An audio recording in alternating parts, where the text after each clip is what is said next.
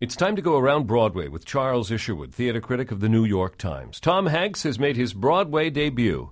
The new play is Lucky Guy, Nora Ephron's last work. She's the writer and movie maker who died last year.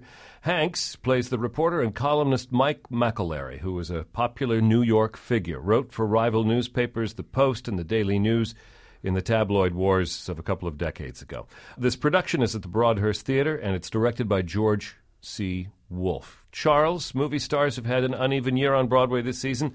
How does Tom Hanks look on a stage? He's actually quite good. He really feels at ease on stage, and this is sort of an ensemble piece, and he blends in really well. It doesn't feel like a grandstanding performance in any way. The one qualification I would have is that he's naturally a nice guy. He's sort of the male version of America's sweetheart, and Mike McAlery has an aggressiveness and a drive and intensity, I think, that even a nastiness at times, that, it's a little harder for us to believe Hanks, doing that. But he makes it work, and he makes the role his own. McAlery is well known to newspaper people, journalists, and New Yorkers, maybe not to the general public. If you don't know who Mike McAlery is, can you get into the play? It would certainly help if you're either a big Hanks fan or somebody who lived through that era in New York.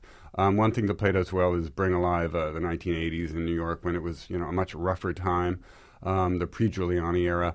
It's very vividly staged in that way. And if you have a nostalgia for, crime, obviously this play will be more appealing. But I think it doesn't necessarily mean you have to be, grounded in the details. Nora Ephron originally conceived Lucky Guy as a movie, or maybe a TV movie, I'm not sure which. Does it look like a movie on stage? Should it have been a movie? There's a lot of stuff that you could probably, do easily with a $50 million film budget. But these scenes sort of have to be described rather than staged. Because you can't do a quick cut to another time and another scene in another part of the city. Yeah, absolutely. And so there's a lot of narration. There's a lot of points in the play where people step forward and say, and this is what happened next. And then Mike went over to the Post. And then he came back to the Daily News. So that's a problem with the play, I think. But ultimately, I think it sort of overrides those things. George C. Wolfe, the director, formerly artistic director of the Public Theater, he's done a lot of shaping in this play, all the way through previews. The actors were doing lots of rehearsal. What has he brought to the table as the director? I think one of the great things about the play is the atmosphere it brings alive, this sense of, the roistering, newsrooms where everyone could still drink and smoke, and the relationships between the cops and the reporters and how intense that was.